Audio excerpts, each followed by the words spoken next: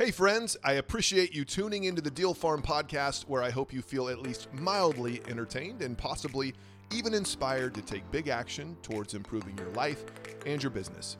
On this episode, Kevin and I sit down with Michael Slockers out of Tulsa, Oklahoma. Michael has been a full-time real estate investor for all of 2 months, but already has upwards of 4 deals cooking and has a great approach and outlook to the business. Stay tuned as we climb back into the mindset of a brand new investor and how to achieve early success right out of the gates.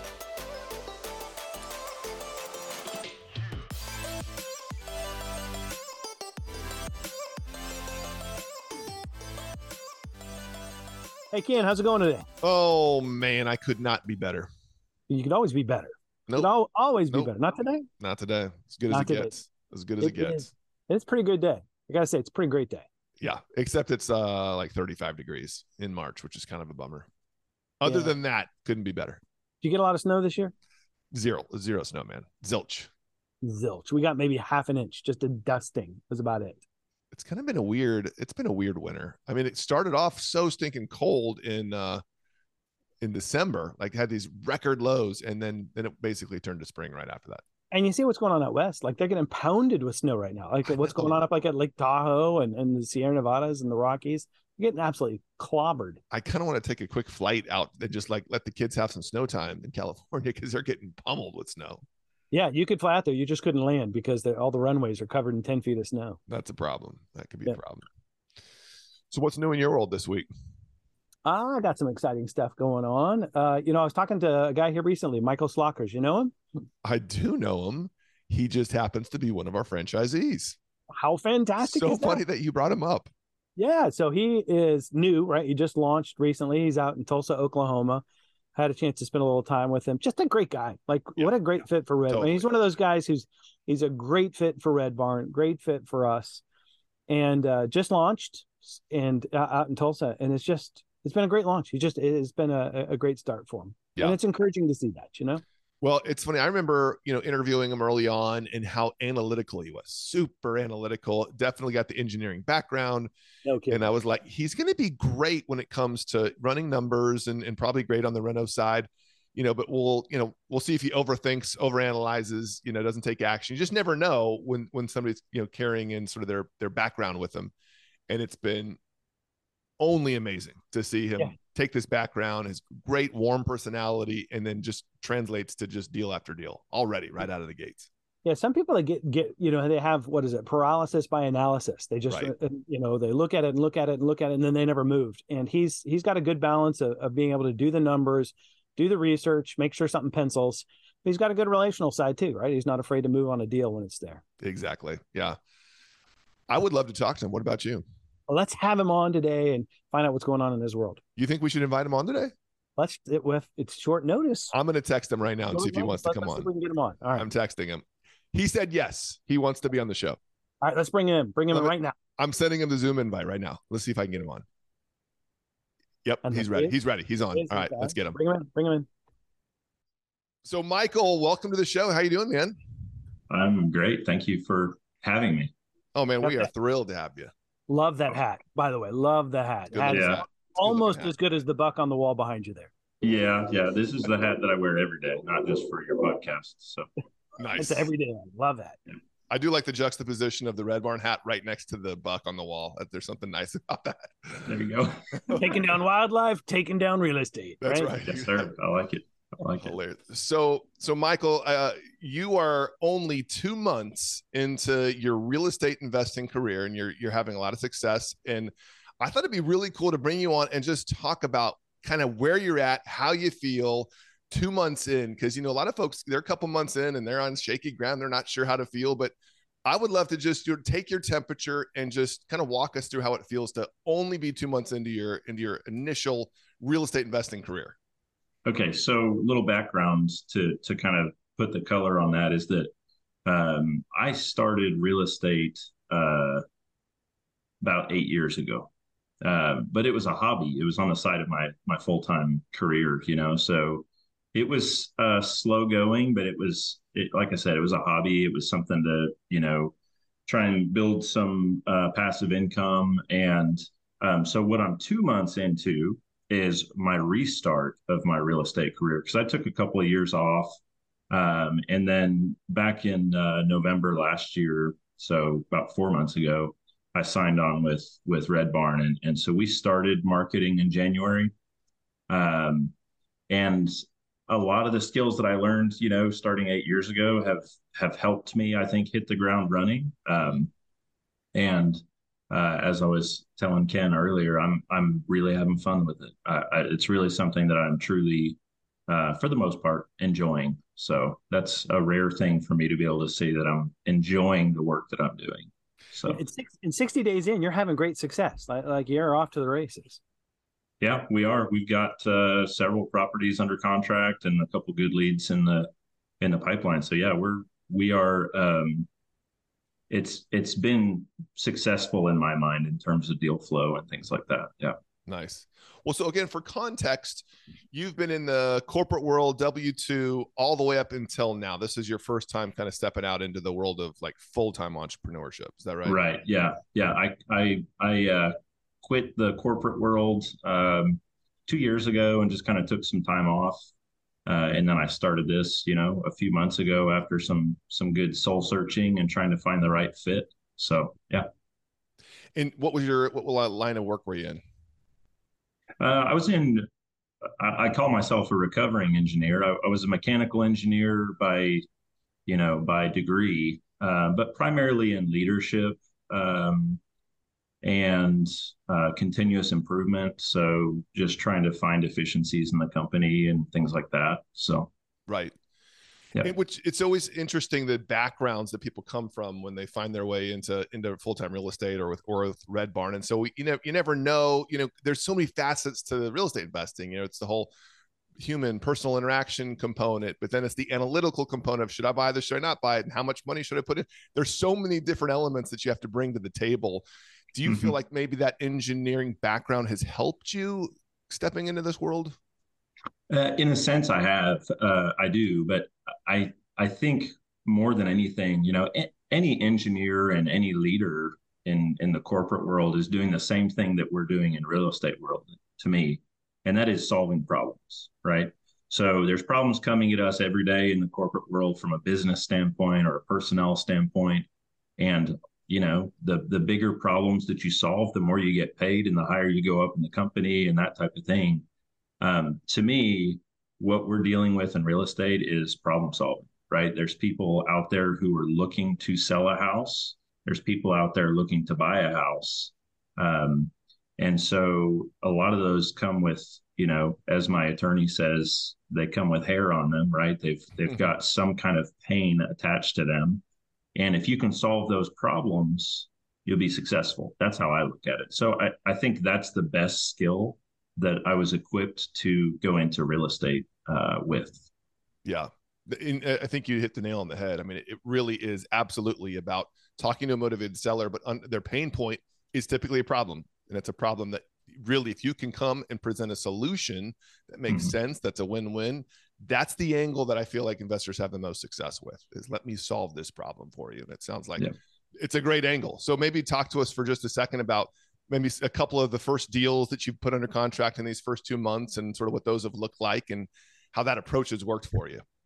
Yeah. It's pretty easy to tell usually on the phone within the first few minutes if somebody is truly a good fit for us, right? And because those pain points come out quickly. So one example of the one deal that we've actually closed so far was a lady who had a house, and man, it was just in really rough shape. And she was personally trying to put the money into it to get it fixed up. And I think she just really had, she was in over her head. She'd owned it for a long time. It had been trashed and whatnot. And I went in there and looked at the work that was being done. And I mean, I didn't know how to tell her, but I was like, this is some pretty terrible craftsmanship that you're paying good money for. And I knew immediately that I didn't want the house. And I because of my history in real estate investing, I was a little bit trepidatious about wholesaling still. And this was the first deal where I felt like this is absolutely a wholesale because I don't want this house. Right. And I told her straight up, I do not want this house, but I have a network of investors who may want it. Right. And so, yeah, seeing her pain point being in over her head, that was the pain. That was the problem to solve. Right. So being able to say, like, we could try this wholesale and we could potentially get you paid in, in 20 days. And wouldn't you rather have all this money instead of this headache of, a year more worth of work and that type of thing. The other one, Ken, that comes to mind is that I had we have one under contract right now. And the way the lead came into the system, I saw the lead come in and it said, best callback time, ASAP. I'm going through divorce and foreclosure. Money. Okay. So guess when I called them, right? Yeah. ASAP. Right. And we made an appointment that same day for 4 p.m. and we had it under contract, at 5 p.m., that type of thing. So just highly motivated. And the best thing that I can offer to them is to help them avoid foreclosure. Right. So when it came down to it, what that seller wanted was a payoff of their mortgage so they could avoid the foreclosure. They don't need a bunch of money. They just want to get out of the problem that they're in. Yeah. So those are the two examples that come to mind. Yeah. Yeah. That's great. 60 days in and you're already knocking down a couple solid. Now you have a couple that you feel like are warm as well. Yeah, we've actually got one more under contract, which we will buy tomorrow, actually. And that's going to be a flip. The story on that one is that it's the house has been vacant for 10 years. The owners they should have sold it a long time ago, but instead they let family move in. I've bought a number of houses from people who let family move in. I'm sure you guys have done a lot more. Yeah, totally. Often that doesn't end well. And so this house was, real beat up, hasn't been lived in for 10 years. So structurally it's good, but we're going to go in and flip it. We should do pretty well on that. So, and then, there's a couple others in the pipeline that I believe could turn into something with some time and nurture and that type of thing. So what kind of price points are you finding in Tulsa? Where kind of are you operating at? What's that price point level? Yes, you guys are probably going to laugh at this being in your market, but the properties that I've dealt with on these 3 deals, this one we're closing tomorrow, we're paying $35,000 for. Wow. It's a 3-bedroom, 1 bath, 2-car garage. Yeah. And it's kind of in a town that's a little bit removed from Tulsa, so a little bit smaller of a town, but the one that we wholesaled, that was a $32,000 purchase price. Wow. And then this other one, this foreclosure one, it's in the 90,000 range, and it probably retails for 180. Okay. But most of my rental stuff, I mean, it's 250,000 and less, all the way down to, I would say, $50,000 kind of market price. So, I mean, that price point, clearly lends itself to rentals. Is that part of your sort of long-term strategy, is to build a rental portfolio? Yeah, we've got about a dozen rentals, and I would like to flip and wholesale, but also, as it makes sense, keep 2 rentals a year. I think that would be, I like to think 10 years down the road to have 20 rentals. My family would probably be well taken care of at that point in the long term. Yep. So yep. I always tell everybody, rentals are not going to make you rich quick. No, they're not. They're going to make you frustrated quick potentially, but they won't make you rich. But long term, man, it's been a huge blessing for us. So yeah. That's 100% right. I mean, the way I look at rentals is don't ever plan on cash flow. Just reinvest, keep it in rainy day fund, and then watch the sucker appreciate over time. And like you said, 10, 20 years down the road, you've paid down the mortgage considerably. It's appreciated considerably. And all of a sudden you're sitting on a stack of equity, but it's very much a long range view, I feel like. Yep. Absolutely. Yep. So tell us, maybe, again, you're 2 months in, you're still kind of trying to figure your groove out to some extent, obviously having some success. What is your date? What's a typical day look like for you? Typical day, I usually try to be on. One thing I've been maybe unprepared for with taking some time off between corporate world and this is how much time I spend on the phone.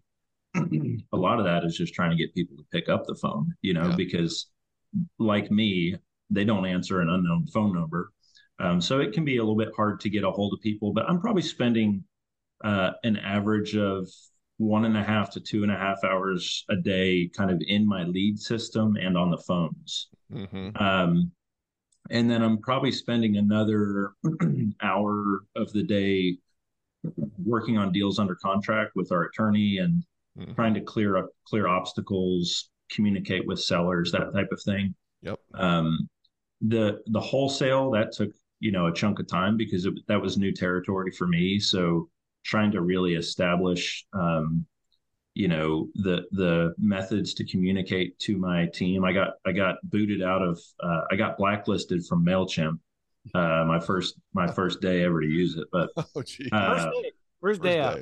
Yeah. I mean, so, some of those things take the wind out of your sails. But like I said earlier, being a problem solver, I talked to Tracy with Red Barn, and he helped me kind of work around that and basically open up a new MailChimp account and do better the next time. So a little bit of time on that, a little bit of time in the local Facebook groups of the real estate investors, just to make sure that I'm aware of kind of what's out there and really who's out there. And I would say that's it. I mean, I probably am putting in 5 hours a day, and the rest is, family time, basically. Nice. If there's appointments, obviously I'll go on those as needed, and those can often take a couple of hours with drive time. So I like to keep some time available for that. Yeah. And tell us, listeners, about your family. We were talking about it right before we hopped on. I mean, when you talk about spending time with family, you got some family to spend time with. Yeah, we've got, I've got my wife and 5 kids. Our kids are 14 all the way down to 4. And my goal is to say yes as much as I possibly can. So, when they want to wrestle, I want to be able to say yes. When they want to go to the zoo, which we're doing right after this call, nice. I want to be able to say yes, So they are absolutely my priority, and it's no success is really worth it if you have to sacrifice your family. That's one of the biggest reasons I kind of chose to go down this path as opposed to some other options, is because of the balance. Like, this isn't an emergency business. If I don't want to go take a lead that doesn't seem like a really hot lead, I may be giving up on something, but it's a decision that I'm allowed to make in my own accord, So yeah, family is just critically important to me. And this business, you don't have a partner. You don't have, I mean, you're taking the lead on this. You're running this business pretty much out of your home by yourself. Yeah, I'm running it by myself for now. Yeah. I mean, I would love to have somebody do some of these phone calls, even though it's not a huge time chunk. It doesn't energize me. But the leads are good. So the phone calls, that's not the end of the world either. What I would love in the future is to be busy enough to be able to justify more of a general contractor on my team. Because I've potentially got some trust issues with general contractors who aren't on my team. So yeah. Well, at the rate you're going, as you start picking up a couple of flips, especially if they're larger projects, we'll see if you can keep that 5 hours a day. It's gonna, unless you step up, like you said. I think that's not a bad idea. Get to a point where you bring somebody on that's managing those projects for you. I think that makes a lot of sense. Right. Yep. So, so talk to us for just a second about your buyers list, because again, you're 2 months in, and it does take a little, it takes a buyers list is one of those things that you're always working on. Like, as long as you're in this business, you should always be networking and adding new buyers into your network. So 2 months in, obviously, you've sort of got a young list. How have you been able to solve that? Because your very first deal, a month in, you did a wholesale deal. What had you sort of prepared for and planned ahead to be able to sell that to a buyer? Yeah, great question. And that's definitely been a struggle for me, because I wasn't really planning on primarily doing wholesaling, is that I didn't have a great buyer's list. I had purchased I had worked with two different gig people on Fiverr, to get buyer's lists. Those came out with, I would say, pretty low quality, especially one of them. We ended up canceling the gig and not even paying for it. But I did get a couple hundred out of that, a couple hundred buyers, or alleged buyers, I should say. So those were all skip traced and everything. So I came out with a list of about 500 people, and about 300 300 of those people had email addresses. So I put those into my system. I also had an old buyers list from my previous business that was it was very small, maybe 50 people. But 50 people that I knew were real buyers. Like I met them at the sheriff's auction, that type of thing. Nice. But ultimately, what has helped me really build my buyers list is getting my deals out onto the Facebook group. As well as the Facebook groups, as well as going back into the history of those Facebook groups and looking for deals and Facebook messaging those people with my MailChimp link that says, hey, if you want to be on my buyer's list, here's a link to get on it.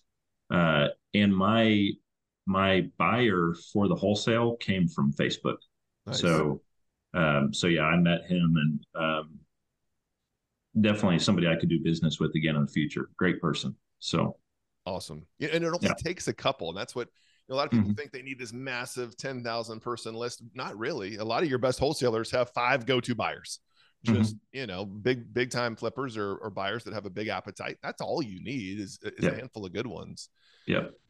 And I love the fact that you're networking in a Facebook group. What other networking opportunities have you found in Tulsa? Because I think that's a great way to build your network.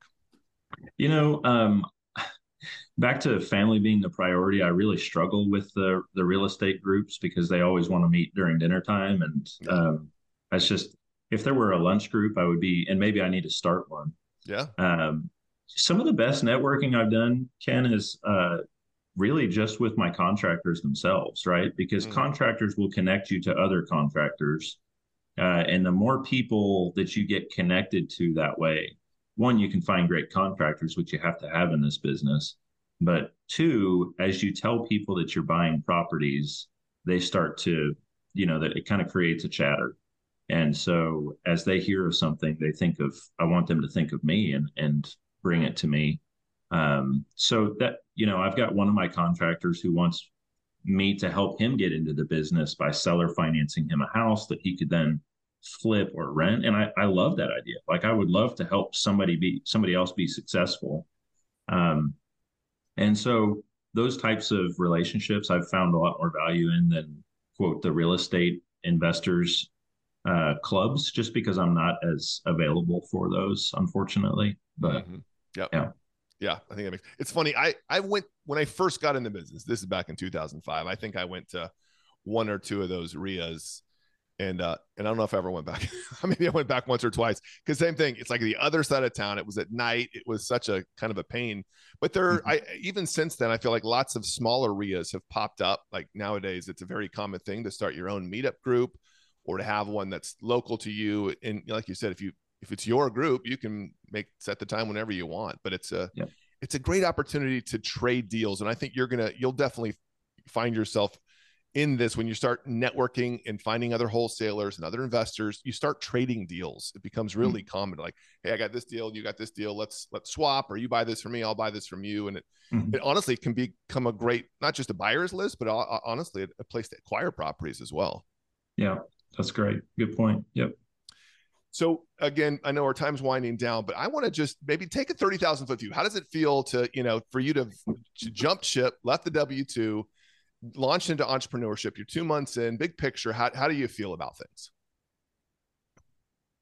I feel very optimistic. I'm like I said, it's the first time that I can say I really enjoy the work that I'm doing. And part of that enjoyment is being able to work for myself and really chart my own path forward. I can work this as hard as I want to.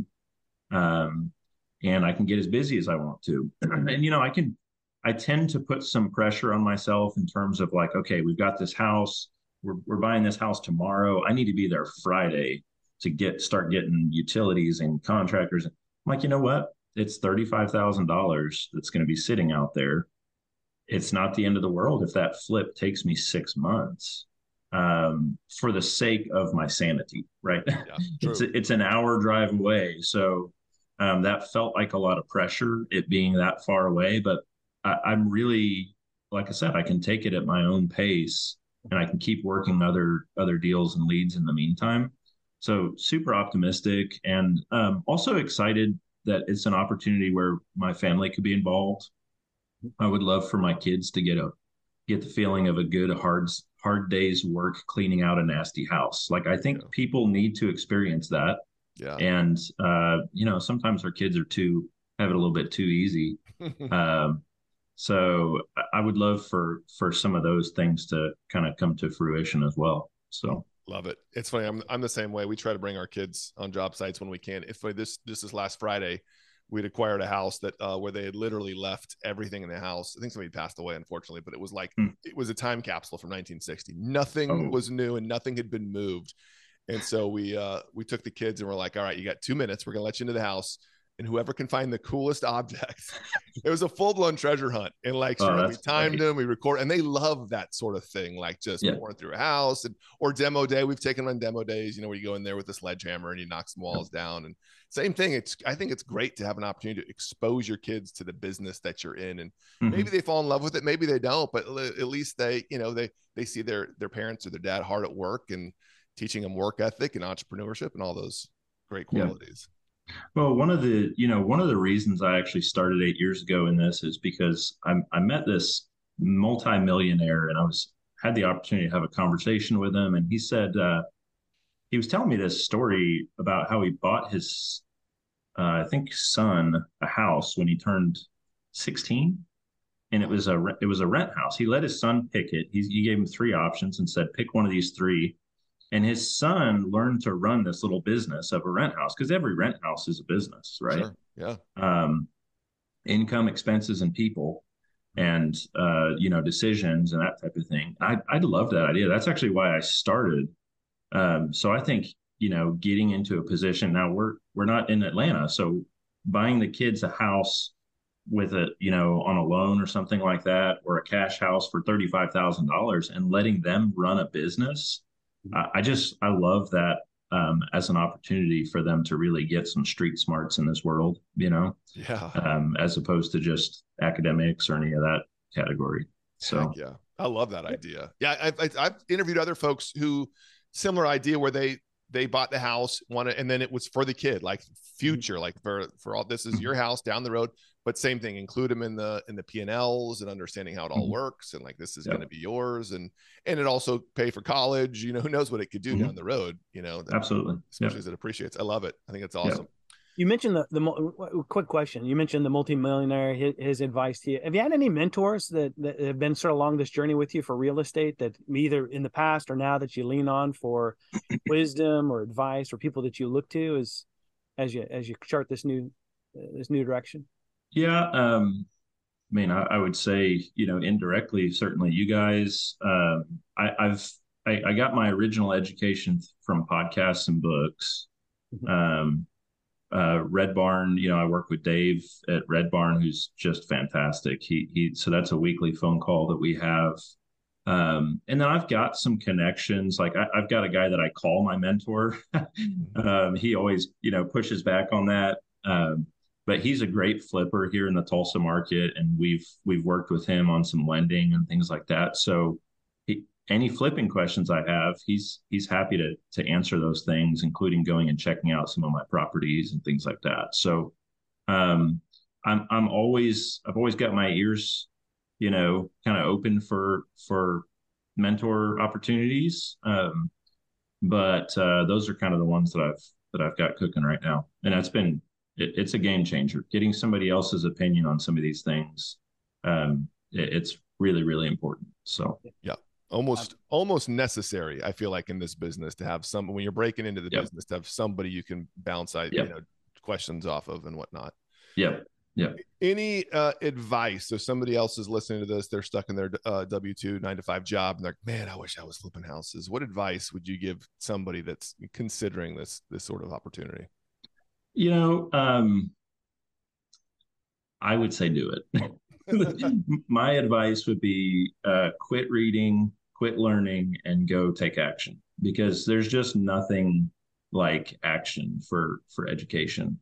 Now, I don't know if I could say that in an Atlanta market or something, but if I could find an ancillary market where there's some affordable stuff to go get my feet wet on, get a mentor, and get started. It's not all about making money. So even if you lose money on your first flip, the education will be worth whatever you lost, within reason. So yeah, I definitely lost money on a couple early on, but it didn't look back, man. Took it, like you said, chalked it up to education, and was well on my way after that. And part of it, sometimes you just got to get in the game. Yes, absolutely. You're not going to learn basketball by reading a book. Like, you got to get in on the court and play before you really understand what basketball is about. Same thing with real estate investing. You just got to get in the game. Yep, absolutely. So, well, Michael, this has been really cool to get a perspective of somebody that's really only 2 months into their business, having success, obviously striking a really good balance between work and family. I mean, I feel like the opportunity for you that lies ahead is going to be tremendous. I can't wait to see what you do with it, and we're thrilled that we get to be part of it. Thank you, guys. I appreciate the time. Thank you for letting me be a part of it. It's been a great adventure so far. So take care, Michael. All right. Thanks. Bye. Man. Bye. Man, I like Michael. He's such a cool, great person. I mean, I'm just thrilled that he's part of our organization now. I like that he prioritizes his family. I mean, just very clear. It comes through and everything he says. His family is important. He doesn't kill himself with the business. He's very balanced, just has a very balanced outlook on his business and his family. And I appreciate that about him. Yeah. And a lot of people leave their jobs. They start a business, for that work-life balance. It doesn't always end up that way. A lot of times you get into a business and you discover, I'm working a lot more than I anticipated. This is a lot of work. But no kidding. You do have that's the great thing about being in this industry, is you can kind of set your hours. You can kind of work as much or as little as you want to. You can set your marketing budget. You can set your appointments kind of around your life. And I think he was literally leaving to go take his kid to a zoo, like right now, in the middle of the day. He's working 5 hours a day is basically what he said, right? So there's 25 hours a week, going to the zoo, and he's knocking down deals left and right. And the other thing, I think what's interesting about him is a lot of people talk about real estate investing and they think, oh, well, you need to be in Austin or San Diego or Miami or Denver, one of these hot markets. The guy's in Tulsa, right? I mean, Tulsa. I mean, who thinks, oh man, real estate investing Mecca is Tulsa, Oklahoma, but doing great. Like doing really well. Yeah. And it's obviously, not a major market, but sometimes those submarkets, I feel like he even does kind of what he'd spoke to. The price points are just so stinking reasonable. Yes. You've got so many options. And like, even he said, like, I can take down a $35,000 house, and if I want to sit on it for a week or two before I get started, it's not, burning a hole in his pocket. Yeah. So secondary markets, you don't have quite as much competition. Price points are much more affordable. And when it comes to this, it's about people experiencing life, right? I mean, it's not like, we talk about buying off-market properties, and he referenced, helping people solve problems. And when you buy, there's a reason why a person wants to sell their house as an off-market property, as opposed to calling a realtor and listing it, right? And that's has to do with life, people experiencing life and trying to solve a problem. And it doesn't matter if you're in Tulsa or Denver or Greenville, people experience life wherever they live. There are people everywhere that have problems they got to solve. Yep.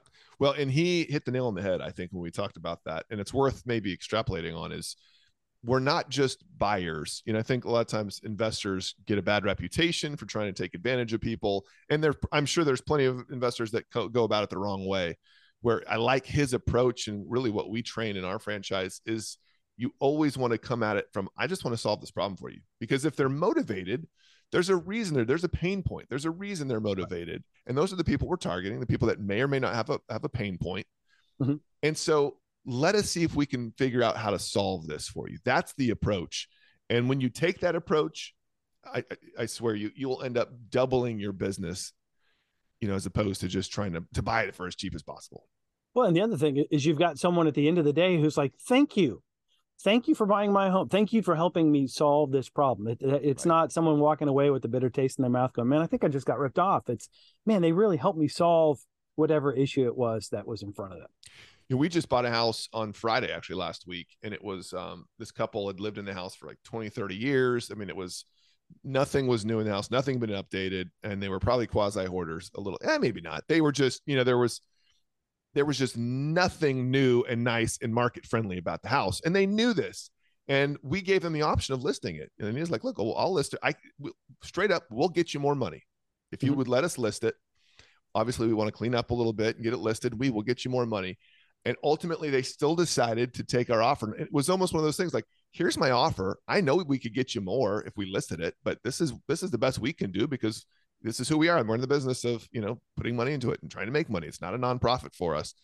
And they still opted to take our offer because it was easier for them. And they did not want the headache of cleaning out the house, updating the house, passing inspections. Really, a lot of people just don't want the merry-go-round of showings. They don't want people coming in their house and seeing all their stuff. Yeah. Or have to negotiate back and forth or have a punch list that they're going to have to work back and forth on. And they just cash out. Let's just get our money and let's just get out. Just be done. Let me walk away from this. And people inherently know when you put something on the market that people are going to pick it apart. They're going to make an offer and then they're going to get an inspection. They know their house is crap. They know the house needs work. They don't need you telling them and putting prices on it, negotiating them down. They don't want to go through that headache. Let me just get out with a number that I'm comfortable with, and then I don't have to deal with this headache. Well, the other thing, I think in that situation, it's a family that was inheriting the property, and all of a sudden you've got siblings who are all having to make imagine if there's you're trying to negotiate with a potential buyer, and then also having to work with siblings who, oh no, we should get more money. Oh no, we should get the house painted, and just cash out. Sometimes it's just easier to cash out. Well, and that's one of the beautiful things about probate is that's a lot of times what happens is you've got multiple parties involved. You've got siblings and everybody's got a different opinion and nobody can agree on it. It's like, should we spend the money? Can we spend the money? Should we fix it up? And at the end of the day, it's just so much easier for everybody to agree to let's just sell it and, and just move on because we can't agree on what to do with the house. In contrast, I was thinking back, talking to Tracy a couple of weeks ago, and he had a property. And, the problem that he was trying to solve was an older woman who lived in the home, needed to move in with a family member. And the big thing she was trying to solve was how does she move? She didn't really know anybody could come help pack up. She didn't know how she was going to get moved in with the it was a bridge too far to try to figure all of that out. And I think he ended up paying $3,000 out of his own pocket to line up movers to help her. And for her, it was like having a son that she never had who helped figure out, hey, getting her moved, getting her packed, getting her moved in with a family member. And he just took that $3,000 and factored it into the buy and made a fantastic buy. But she felt fantastic because he'd helped her come in and solve a problem of just getting moved in with a family member. Yep. There's been multiple occasions where I've paid hotels for people because they needed somewhere to go straight from closing before they figured out their next living arrangement. It's like, look, we're going to put you up. We're going to pay for the U-Haul. We're going to put it in storage, whatever it is that they needed to make it make sense for them, to where literally at the end of the day, we're shaking hands at the closing table and they're the ones with tears in their eyes because they're just so thrilled that we solved this problem for them. That's right. And not everybody in real estate investing has that type of mindset. I think that's part of the reason we're picky on who we award a franchise to, because you need to be a good fit for us. Right. Operate with character, operate with integrity, have an approach where, hey, we're really trying to help people in this business, and on the back end, you want neighbors that are happy, a buyer that's happy, and whoever sold that house to be able to say, man, those folks treated me well with respect and helped me solve a problem. Yep. And there's been times where we've approached it as we want to solve this problem for you. And we did solve the problem, but we didn't buy the house. And to me, it was still the best marketing dollars we could have spent. Somebody now is going to speak your name to the next person that has a house to sell, or you're building a reputation, or you're getting good reviews. But if you're genuinely approaching it as I'm a problem solver, whether or not I buy your house, I'm here to solve your problem. It's going to over time produce opportunities to buy houses. It just will. That's right. Well, think about it. We spoke with Jason a few weeks ago, and he was talking about one of his first deals he landed as he walked the house, right? They realized, he realized he already had it under contract, and the homeowner realized, man, if I just improved my credit, I could do this and this. He gave the deal up. He was like, hey, I can help you solve this problem. He gave the deal back to the homeowner, helped them take some steps to improve their credit. But it was just that same mindset of let me help this person, and there's going to be another deal down the road. Yeah. But it's the way we operate, it's the way we do business, right? Helping people. Yep. It is one of the first things we train people. It's all in the approach, because anybody can generate leads, anybody can start a conversation with a potential motivated seller. But the way to win business is to win people's hearts. Is like, we're genuinely here to help you. And whether I buy the house or not, I still want to be able to help you. Yeah. And part of it is going through discovery, because, anytime with this, you're going to come up with obstacles. You're going to come against obstacles and objections. And this is why this doesn't work for me. And as a problem solver, you're having to understand not only, okay, what's the problem they think why this won't work, but what's the motivating factor? Why is it that they think this is impossible, right? And so overcoming objections isn't just forcing your way through a process. It's right. Let me understand what it is that they're trying to solve. And then I've got a pathway to overcome whatever those objections or obstacles are. Well, a lot of times those objections are because they just don't know, because they're not educated in a certain area. They don't understand how the process works. And so they've got some preconceived notions about, well, this is how it is. Well, not necessarily. Let me educate you on how closings work and how title works and all the things that could be an obstacle in their minds. And so just gently, friendly, education, here's how it works and here's how I can help you, is a great way to overcome those obstacles. Yeah. And also why it's a process, right? I mean, a lot of times we're using trip campaigns, emails, text messages to stay top of mind. And then also recognizing it's not going to be one conversation, buy a property, flip it and turn around. So it's like a lot of times it's going to be multiple conversations to build a relationship, right, to get to know the homeowner, understand kind of their perspective, have a degree of empathy with what they're wrestling against. But it's a process, and having the patience to build that rapport, build that relationship. So you really understand, okay, this is what we need to tackle. Right. No, I think that's money, man. Mm-hmm. Well, hopefully there's some folks listening that are interested in learning more about real estate. Kevin, tell them where they could go if they think for a second they might want to do this for a living. Well, I tell you what, we would love the opportunity to have a conversation with you. If you want to learn more about getting into real estate investing as a full-time gig, leaving your 9-to-5 job. Actually, we got a website. I think we have a website we can point them to. Isn't it? Red Barn Franchise. Red Barn Franchise. Yeah. Yeah. Look at us turning the end of the podcast into a commercial. This is fantastic. It's not a commercial. It's a podcast, and it's helping people have a brighter future, right? We're just here to help. You got a problem. The problem is you got a full-time job that you don't like, and we're the problem solver. That's right. You've got a job that you hate. Sundays. I wonder how many people out here listening to this get to Sunday and they're like, oh my gosh, I got to go to work tomorrow. Oh, they just spend Sunday just with, anxiety and dread. Yeah. We can solve that. We can solve that problem for you. We can solve that. RedBarnFranchise.com. That's right. Good. We'll be waiting for that call. Nice. Love it. Kevin, let's do this again next week. What do you think?